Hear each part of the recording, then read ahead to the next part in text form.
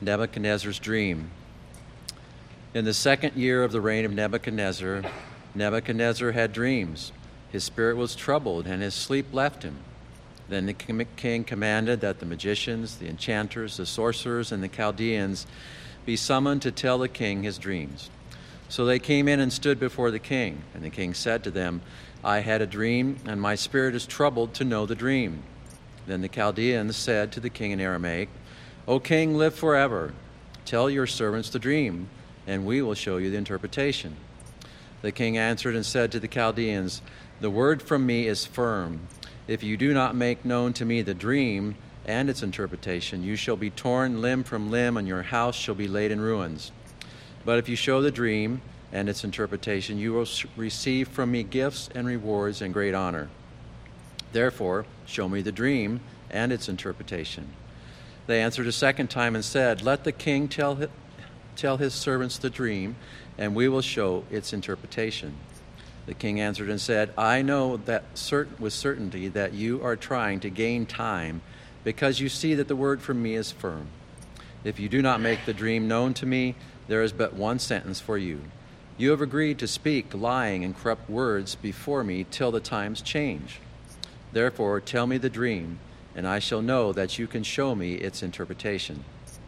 The Chaldeans answered the king and said, There is not a man on earth who can meet the king's demand, for no great and powerful king has ever asked such a thing of any magician or enchanter or Chaldean. The thing that the king asks is difficult, and no one can show it to the king except the gods, whose dwelling is not with flesh. Because of this, the king was angry and very furious, and commanded that all the wise men of Babylon be destroyed. So the decree went out, and the wise men were about to be killed, and they sought Daniel and his companions to kill them. Then Daniel replied with prudence and discretion to Arioch, the captain of the king's guard, who had gone out to kill the wise men of Babylon. He declared to Arioch, the king's captain, Why is the decree of the king so urgent? Then Arioch made the matter known to Daniel, and Daniel went in and requested the king to appoint him a time that he might show the interpretation to the king. Amen. May God bless the reading of his word to our hearts and minds this morning. Please be seated.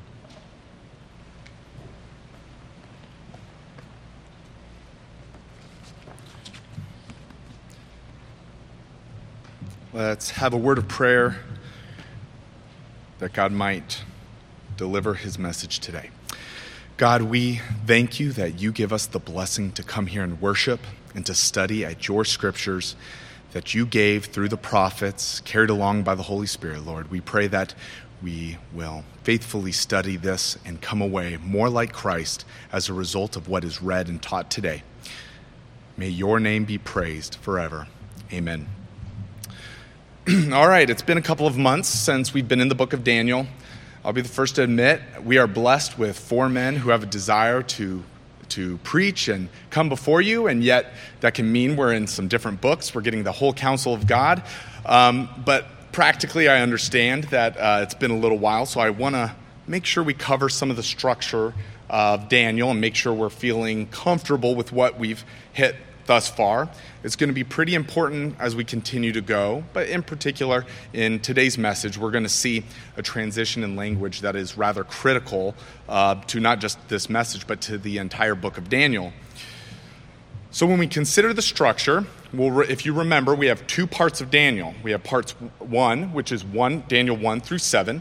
We have a Hebrew prologue to an Aramaic book, or part 1. So that Hebrew prologue is Daniel 1:1 through Daniel 2:4. And so you'll see it here when it says, and they said in Aramaic, that is the transition. That is the end of the prologue, and the transition into that dialogue in Aramaic is the beginning of our of the meat of the first part of Daniel. And then in Daniel 2, also with chapter 7, so starting in chapter 7, going through the end of Daniel in chapter 12, we have an Aramaic prologue in chapter 7 with a Hebrew meat and substance of the rest of that part 2 of Daniel. So what you might have noticed in there is that there's an overlap. Chapter 7 is both part of part 1, but it is also the prologue for part 2. And if you've heard the term chiasm, That's what's going on here, and it's a kind of a unique one. It's what we will call an interlocking chiasm. So chiasm, for those who don't know, is a repeated structure or a pattern where you typically think of almost like an ABA, where that repeating structure is trying to point and highlight your focus to the center of that chiasm. And that's what we have in Daniel with our two parts. Because there is this part 1 and part 2, but the overlap is 7, which this language is all the more critical, it is highlighting chapter 7 as the main point of the book of Daniel. That's what we're working towards, is chapter 7. And we're going to get a glimpse into chapter 7 today. We're going to see a main theme. We're introduced into a main theme that will carry through all of Daniel, but ultimately prepare us for our study of chapter 7. But today, we get the benefit of finishing the prologue and getting our first language transition into this substance of Daniel, part 1. Additionally, in the book of Daniel, we've talked about how the main theme of Daniel is that Christ is the ultimate authority. It is his sovereignty over kings, rulers, nations, peoples. It's over everything. We've looked at things like the use of the word Adonai instead of Yahweh, which highlights the authority of God, not just so Yahweh has a more broad concept to it, but using Adonai specifically speaks to sovereignty of God and the kingship of God. We've looked at even language, how in the beginning it says God gave Judah into Nebuchadnezzar's hand. God gave Judah. Nebuchadnezzar isn't so mighty that he took it for himself. And so we've seen this language, we've seen this talk track, this subversive nature of Daniel, where he is speaking truth despite speaking about the success of Nebuchadnezzar. And we see this sovereignty theme continue throughout. And we're going to see it or get introduced to its peak form today. So the last thing I'll say before we get into today's pericope, today's portion of Scripture, is that this is not an Aesop's fable.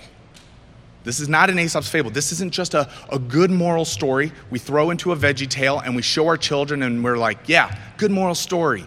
That's not what this is about. There is deep, meaningful theology. So deep that I intended to cover 16 verses, and I got to verse 11 in my outline, and I thought, I can't get to 16. And then you start working and writing out and finishing the study. We're going to make it to verse 4. There's too much theology in what I think so easily in our Bible study and reading can be seen as just a good old story. And that's not what it is. There is a good story. There is a moral, but there is theology. So we're going to look at the theology. We're going to look deeply into this because although we won't get to complete the scene of this dream of Nebuchadnezzar or even actually have what I'll call the good guys or Christians or any Daniel, Hananiah, Mishael, or Azariah in the scene here, we're just going to talk about sorcerers and Nebuchadnezzar. And yet we will see Christ in this.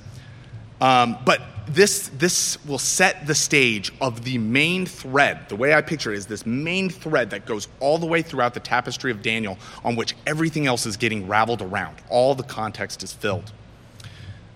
Okay, so that is a lot of build-up to get into Daniel chapter 2. Look with me at verse 1 where we read, "In the second year of the reign of Nebuchadnezzar, Nebuchadnezzar had dreams. His spirit was troubled and his sleep left him."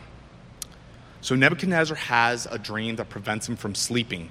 And if we were to translate it like really woodenly from Hebrew, it would say he dreamt dreams. Nebuchadnezzar dreamt dreams. And this specific language speaks not to that he's having this dream over and over and over. It is actually in reference to, it is likely a long dream in deep detail.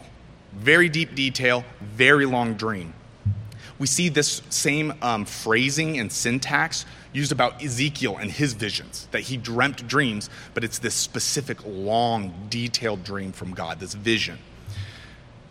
And so this dream, this vision that Nebuchadnezzar has is so troubling and terrifying, he can't even sleep after it. He ends up having to call in his advisors to try to assuage his fears, to calm him down. And when we look at who this group of characters are, who these royal advisors, his council are, we got a cast of characters.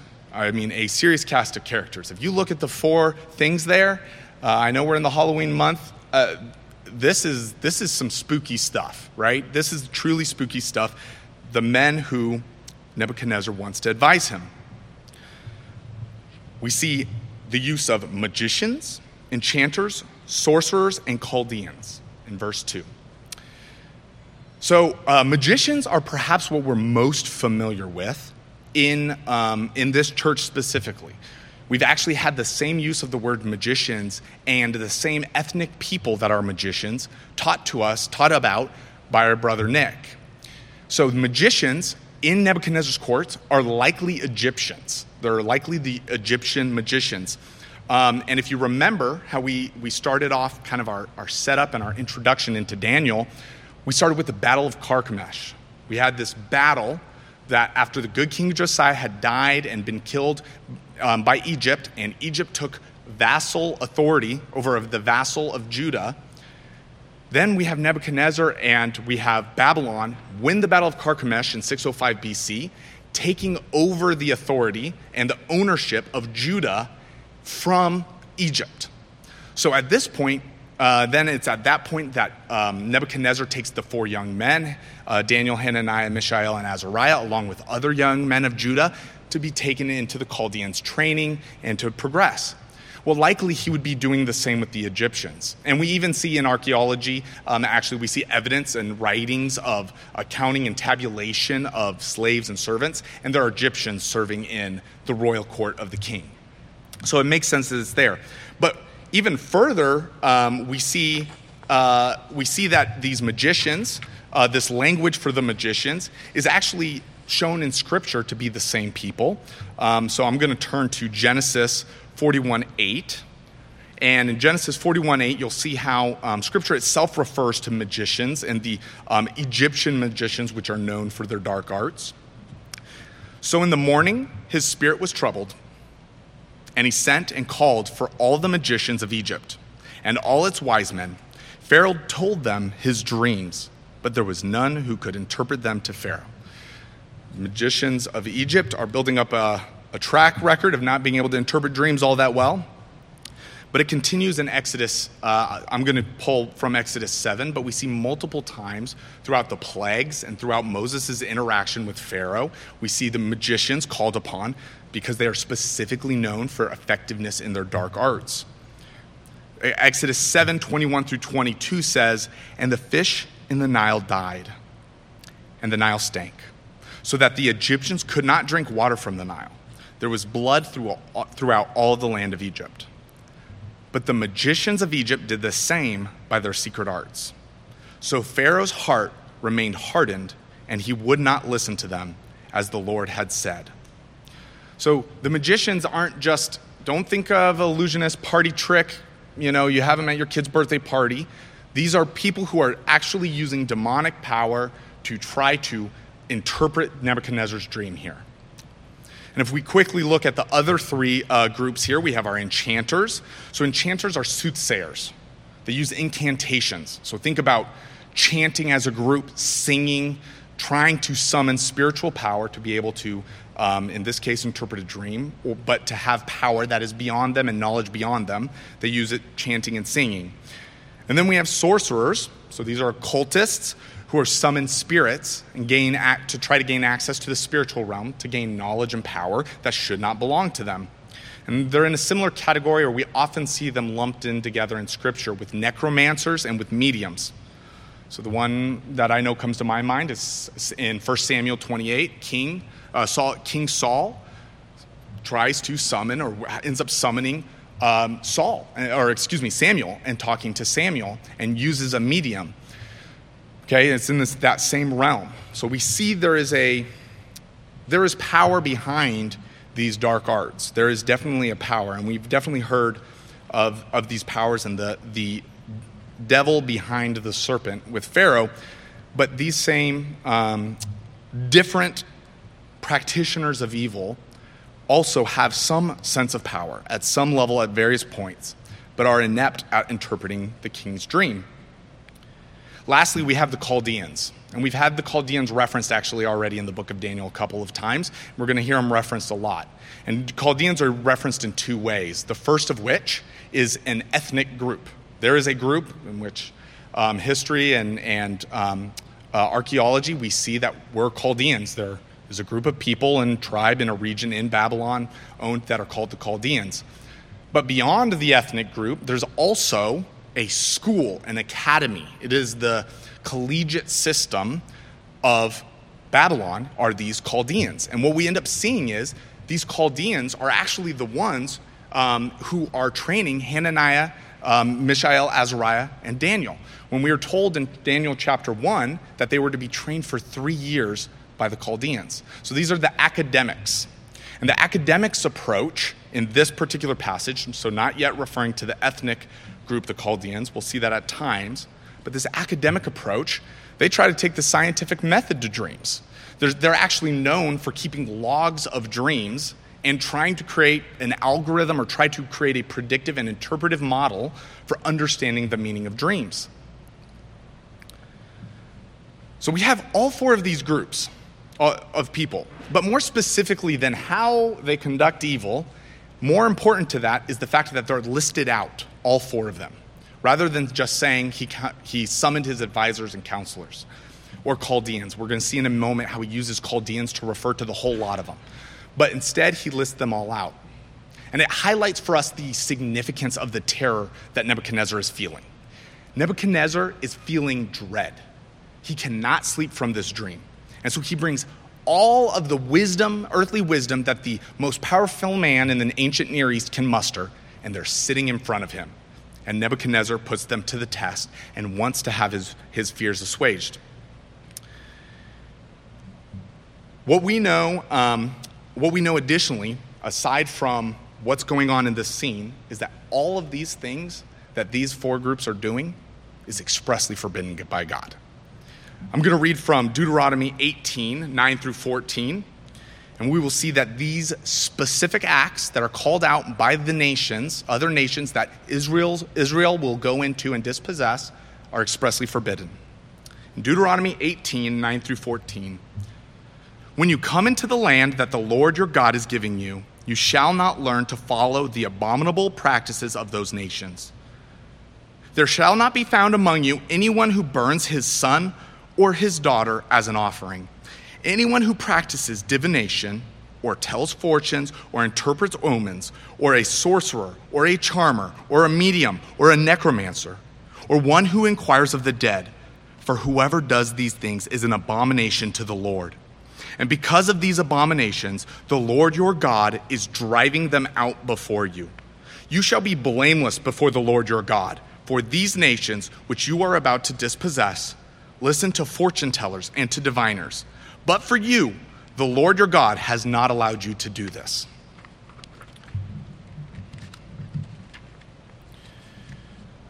Okay, we got a cast of characters sitting here in front of Nebuchadnezzar. We've made it pretty quickly through a couple of verses here, and we're going to move quickly through verse 3 and spend the rest of our time in verse 4. But we see this cast, this lot, attempts now to address the dream of the king. In verse 3, King Nebuchadnezzar says, and the king said to them, I had a dream, and my spirit is troubled to know the dream. So he's addressed them, he's prompted this group to respond. And do they respond? The Chaldeans are the ones who do the responding. And as I mentioned before, in this case, the Chaldeans is being used now as like a moniker, as a name to reference the whole lot of these dark dudes, these people using wicked practices that are forbidden by God. And so these Chaldeans, this group, responds, and it officially ends our Hebrew. It officially ends our Hebrew in this part 1. Why would mid-verse, now the verses themselves that are put in are not a part of the original written scripture, but still, why would mid-sentence we switch language? Why? Well, it's very intentional. Let's look at what happens at the switch of language. Let's look what's said. In Daniel 2, verse 4, it says, Then the Chaldeans said to the king in Aramaic, last word of Hebrew. Then in Aramaic it says, O king, live forever. Tell your servants the dream, and we will show you the interpretation. O king, live forever are the first words in Aramaic from this group. This title, this phrase on its surface is very commonplace. We're going to see it actually, I think, 4 or 5 times in the book of Daniel, this phrase. It is our modern day equivalent would be your majesty. It's a way to address a king. In fact, Daniel himself uses this phrase, this Aramaic phrase in Aramaic, O king, live forever. In Daniel 6:21 it says, Then Daniel said to the king, O king, live forever. So this phrase is used. But why is Daniel including that? Why not just get into it? And why is that where the transition happens? I will tell you it is to be clearly subversive, and is to highlight God and his glory and Christ and his glory, not the glory of Nebuchadnezzar. It is to show that Nebuchadnezzar is not a king who will live forever or whose kingdom is forever. So, in this, let's look at first what is actually being said and see some of the foolishness of saying such a thing or what is being communicated in these words to the king Nebuchadnezzar. And then we'll look into the language and what's going on as well. So the king, O king, live forever. King will not live forever. This is pretty basic stuff. But who is in control of the king's life? So when they're talking to the king and trying to show reverence, who's the one who determines who lives forever? In Job 14, 1-5, man who is born of a woman is few of days and full of trouble. He comes out like a flower and withers. He flees like a shadow and continues not. And do you open your eyes on such a one and bring me into judgment with you? Who can bring a clean thing out of an unclean? There is not one, since his days are determined and the numbers of his months is with you, and you have appointed his limits that he cannot pass. By saying, O king, live forever, the immediate thought by us who know better and they who should know better is that him living forever is not an option, and who the controller of life is God. So even in a magisterial address to a king, God should be our thought. Additionally, Acts 17:24-26 says, the God who made the world and everything in it, being Lord of heaven and earth, does not live in temples made by man, nor is he served by human hands, as though he needed anything, since he himself gives to all mankind life and breath and everything. And he made from one man every nation of mankind to live on all the face of the earth, having determined allotted periods and the boundaries of their dwelling place.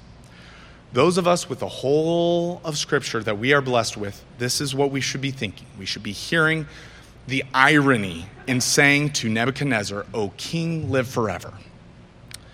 It's God who determines the length of a man's life. But more important than the word live here is the duration. It's the word forever. This officially is the main thread, the main theme that you will see through the rest of Daniel. It's the first use of the word forever. And my hope is if we're successful in our study today of Daniel 2, all the way through verse 4, that we will not think of the word forever the same. That regardless of where it's used or by whom it is said, the word forever should make us think of Christ and his eternal kingdom. That should be the immediate evocation, the immediate response. Daniel uses the word forever 13 times in this book, and we're going to be flipping through our Bible a lot to look at a bunch of those. But Daniel uses the word 13 times. There is a very intentional use of the word forever, and that is the theme. That is the key point. In the chapter 7 of Daniel, in that interlocking chiasm at the center, we're going to see forever referenced over and over. So in this dream, we're going to take a sneak peek. We're going to look ahead and look at some spoilers. Let's go to Daniel 2:44. Please look with me. These next several passages, if you have your Bible, I would love for you to turn with me and just get this feeling that I have when I go through my Bible of over and over and over, we're getting hit with these same themes from Daniel. And it should be building and building and building, and you should see it screaming out to you that it is Christ here in the forever. Daniel 2:44 is where we're looking now. So now we're into the interpretation of the dream, and Daniel's interpreting. Daniel 2:44. And in the days of those kings, the God of heaven will set up a kingdom that shall never be destroyed, nor shall the kingdom be left to another people. It shall break in pieces all these kingdoms and bring them to an end, and it shall stand forever. Now turn with me another page or two over to Daniel 4. These wise men, these counselors, approach King Nebuchadnezzar, saying, "O king, live forever." Well, what does Nebuchadnezzar have to say about the eternity of his kingdom and the eternity of his own life after having witnessed the fiery furnace? Hananiah, Mishael, and Azariah in the fiery furnace, along with the angelic being.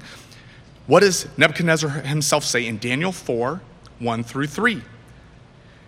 King Nebuchadnezzar, to all peoples, nations, and languages that dwell in all the earth, peace be multiplied to you. It has seemed good to me to show the signs and wonders that the Most High God has done for me. How great are his signs, how mighty his wonders. His kingdom is an everlasting kingdom, and his dominion endures from generation to generation. This is the king who has just been told to live forever. And yet here he will confess that it is God's kingdom that will be eternal. Well, it doesn't stop here. Let's keep going. Further down in verse 34 of Daniel 4, so Nebuchadnezzar, despite having confessed this, is prideful and arrogant, and God humiliates him. Very famous story. You'll be very familiar with it, and I look forward to preaching through it. But it's what happens when Nebuchadnezzar is revealed, or is brought back to his sanity. It is the humiliation has completed that segment. And what is Nebuchadnezzar's response yet again in 4:34? At the end of the days, I, Nebuchadnezzar, lifted my eyes to heaven, and my reason returned to me, and I blessed the Most High, and praised and honored him who lives forever. For his dominion is an everlasting dominion, and his kingdom endures from generation to generation.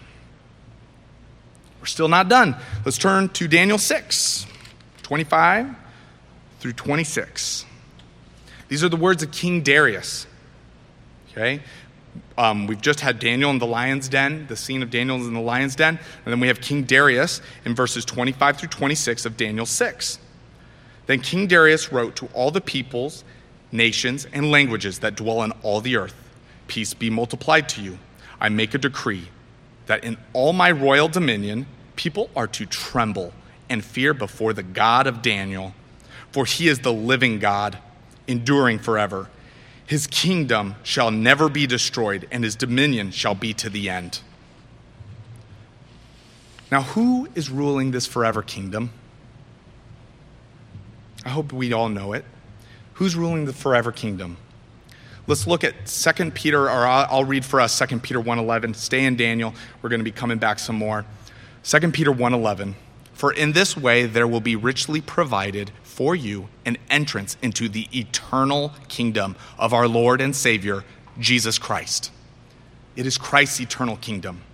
Revelation 11:15, then the seventh angel blew his trumpet, and there were loud voices in heaven saying, the kingdom of the world has become the kingdom of our Lord and of his Christ, and he shall reign forever and ever. Amen? It is Christ's eternal kingdom. O king, live forever. This is the address they give. I am telling you, it is not just a basic introduction. Daniel is being very intentional. God is being intentional with his Holy Spirit through Daniel to have this be the first words of Aramaic, the very first words. There's a hyperlink, there's attention being drawn to the first use of the word forever. It is going to be ongoing, speaking to the sovereignty, but the sovereignty of an eternal forever kingdom. Those who are practicing wicked, demonic, evil things that are condemned by God are speaking of the Christ as carried along by the Holy Spirit through Daniel.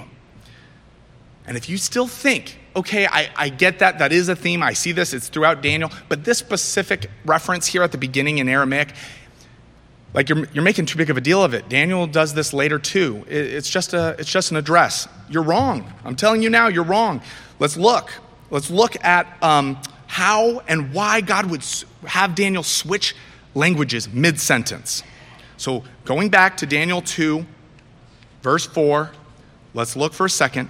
Then the Chaldeans said to the king in Aramaic, now we have our transition to Aramaic. O king, live forever. So up to this point, we've had a Hebrew prologue that overviews a capture of Jerusalem, all the way to the end of Daniel's royal service. We got this like synopsis. Then in chapter 2, we continue in Hebrew, setting the stage of Nebuchadnezzar's terror. So the end of Hebrew is Nebuchadnezzar terrified by a vision. Then the very first words are used to speak of Nebuchadnezzar and his kingdom living forever. Now we're going to turn back again to Daniel 7. All right, you hear Daniel 7, think interlocking chiasm. This is the build-up. This is what we're going to come to. This is what we're building towards in Daniel. Daniel 7, we're going to start with verses 13 through 14. I saw in the night visions, and behold, with the clouds of heaven there came one like a son of man. And he came to the Ancient of Days and was presented before him. And to him was given dominion and glory and a kingdom that all peoples, nations, and languages should serve him. His dominion is an everlasting dominion which shall not pass away, and his kingdom one that shall not be destroyed. We have our forever theme in this Daniel chapter 7. Now, this is the vision Daniel's having. So Daniel's having this vision. So first we had Nebuchadnezzar earlier with the vision ending Hebrew. Here in this last chapter of Aramaic, we have Daniel having this vision. And how does he respond? In verses 15 and 16, we see Daniel's response. As for me, Daniel, my spirit within me was anxious, and the visions of my head alarmed me. I approached one of those who stood there and asked him the truth concerning all this. So he told me and made known to me the interpretation of the things. Daniel is terrified of a vision he's just been given. Here in the last portion of Aramaic, and it gets even closer. It toes right up to the line. What is the interpretation of this dream? Let's look a little further down at Daniel 7, 23 through 27. Thus he said, as for the fourth beast, there shall be a fourth kingdom on earth, which shall be different from all the kingdoms, and it shall devour the whole earth and trample it down and break it to pieces. As for the 10 horns, out of this kingdom 10 kings shall arise, and another shall arise after them. He shall be different from the former ones, and shall put down 3 kings. He shall speak words against the Most High, and shall wear out the saints of the Most High, and shall think to change the times and the law, and they shall be given into his hand for a time, times and half a time. But the court shall sit in judgment, and his dominion shall be taken away, to be consumed and destroyed to the end. And the kingdom and the dominion and the greatness of the kingdoms under the whole heaven shall be given to the people of the saints of the Most High. His kingdom shall be an everlasting kingdom, and all dominions shall serve and obey him. This is the interpretation of Daniel's dream of which he is terrified. And we have one verse left in Aramaic to end our Aramaic part 1, and also ending our Aramaic introduction to a Hebrew part 2 of Daniel. In verse 28, how does Daniel respond? Here is the end of the matter. As for me, Daniel, my thoughts greatly alarmed me, and my color changed, but I kept the matter in my heart. Look at the pattern going on here. This is the end of Aramaic. First, we have Daniel ending Hebrew, setting the stage with Nebuchadnezzar terrified of a vision. The very first words of Aramaic are about the eternity of Nebuchadnezzar's kingdom. The final words of Aramaic are about the destruction of the earthly and spiritual kingdoms, and they are to be ruled by Christ eternally. And then the last part there is followed by Daniel being terrified of the vision. This pattern, it's clear. The beauty of the writing of Scripture is that it is using not just words, but patterns, and these cyclical patterns to draw attention to what matters most. The words, O King, live forever, being recorded and being the first words in Aramaic are absolutely intentional. It is not an unintentional change. O King, live forever, through the mouths of those who would use demons for power. And yet we are given the greatest hyperlink to the glorious kingdom that will be ruled forever by the Christ. Brothers and sisters, the word forever should never be the same. When you hear forever, it doesn't need to be said in front of a king. If you hear the word forever, think his kingdom is an everlasting kingdom. And who is it ruling that kingdom? It is Christ. The word forever should be an encouraging word to us as Christians. There is one eternal kingdom, there is one forever, and there is one ruling it. Let's look now at Daniel 5. Turn back. If you're in Daniel 7, turn with me back to Daniel 5, 22 through 23. Daniel's now interpreting the handwriting on the wall. Yet another one of these that might be seen as this Aesop's fable, this cute story. What is actually going on here in this forever kingdom? Again, keep your ears attuned to the words eternal, everlasting, forever. You should see that he is building on this thread that is going through, this cord going through the tapestry of Daniel. Daniel 5, 22 through 23. And you, his son, Belshazzar, have not humbled your heart, though you knew all this, but you lifted up yourself against the Lord of heaven, and the vessels of his house have been brought before you, and you and your lords, your wives and your concubines have drunk wine from them.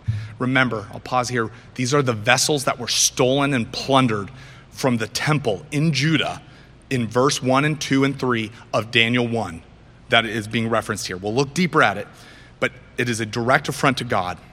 Continue on in verse 23.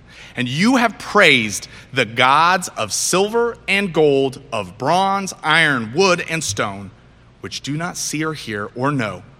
But the God in whose hand is your breath and whose are all your ways, you have not honored.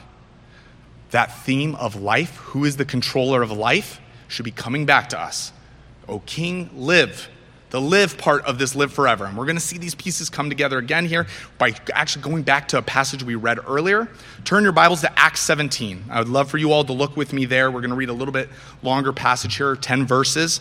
We're going to read from the words of Luke about what the Apostle Paul said. Acts 17. We read a portion of this earlier, talking about the duration of life. So we're connecting this Daniel 5 portion we just read about worshiping these different, the gods of these different man-made, handmade objects. Acts 17, 22 through 31. So Paul, standing in the midst of the Areopagus, said, Men of Athens, I perceive that in every way you are very religious. For as I passed along and observed the objects of your worship, I found also an altar with this inscription, To the unknown God. What therefore you worship as unknown, this I proclaim to you. The God who made the world and everything in it, being Lord of heaven and earth, does not live in temples made by man, nor is he served by human hands as though he needed anything, since he himself gives to all mankind life and breath and everything. And he made from one man every nation of mankind to live on all the face of the earth, having determined allotted periods and the boundaries of their dwelling place, that they should seek God and perhaps feel their way toward him and find him. Yet he is actually not far from each one of us. For in him we live and move and have our being, as even some of your own poets have said, for we are indeed his offspring. Being then God's offspring, we ought not to think that the divine being is like gold or silver or stone, an image formed by the art and imagination of man. The times of ignorance God overlooked, but now he commands all people everywhere to repent, because he has fixed a day on which he will judge the world in righteousness by a man whom he has appointed, and of this he has given assurance to all by raising him from the dead. Far too often, we believe that we will live forever. It's the way we act. The way we are acting, the sin we are committing, we think we control our kingdom. It is our kingdom and it's an eternal kingdom. There is no judgment at the end of this. Because if you truly believed and had faith in God in that moment, that there is judgment for what you're about to do, you would not do it. Instead, you think you are king of your own kingdom. We worship gods made with human hands. When we conduct our sin, we are worshiping something else in the moment, and that thing is made with human hands. We worship sports, our family image, pornography. We worship our children. We worship lost loved ones. We worship money. We worship entertainment. Whatever the thing is that you're sitting there thinking, please don't say that thing that describes me exactly, think of it. You worship it. When we sin, we worship it, and we are worshiping a thing made by human hands. And what were we told by Paul in Acts? Repent. Stop worshiping a God of silver and stone.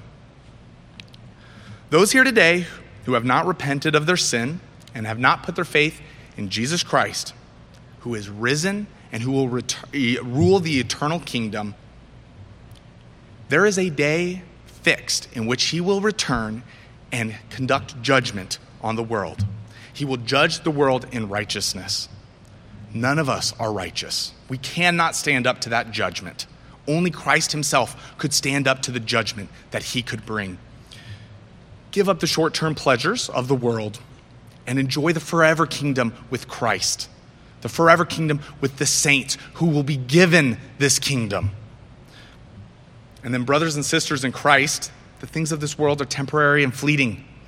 Do not get distracted by things made with human hands. Live in Jesus, whom we have life and breath and our move and our being. We said it over and over today. His steadfast love endures forever. What is that forever? What is that forever? It is together we get to say, O King, rule forever, but to Jesus Christ, who is truly intended in the Scriptures. Let's pray.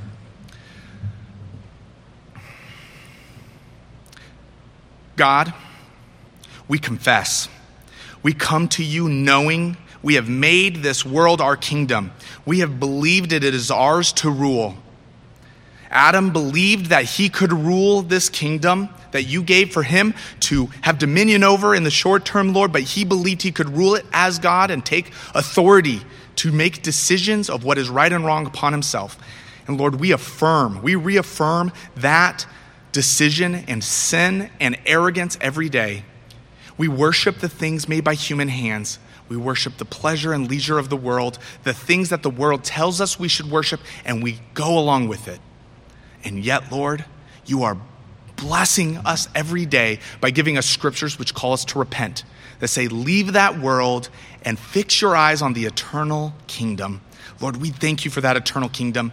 You have begun the process of bringing out the eternal kingdom, Lord, and we pray that the Christ will return quickly and swiftly to judge with righteousness, Lord, and to judge us with the righteousness of Christ and not our own actions. For that we thank you. May you be ascribed all eternal power and glory, and may we rejoice together looking forward to that day when we will worship eternally.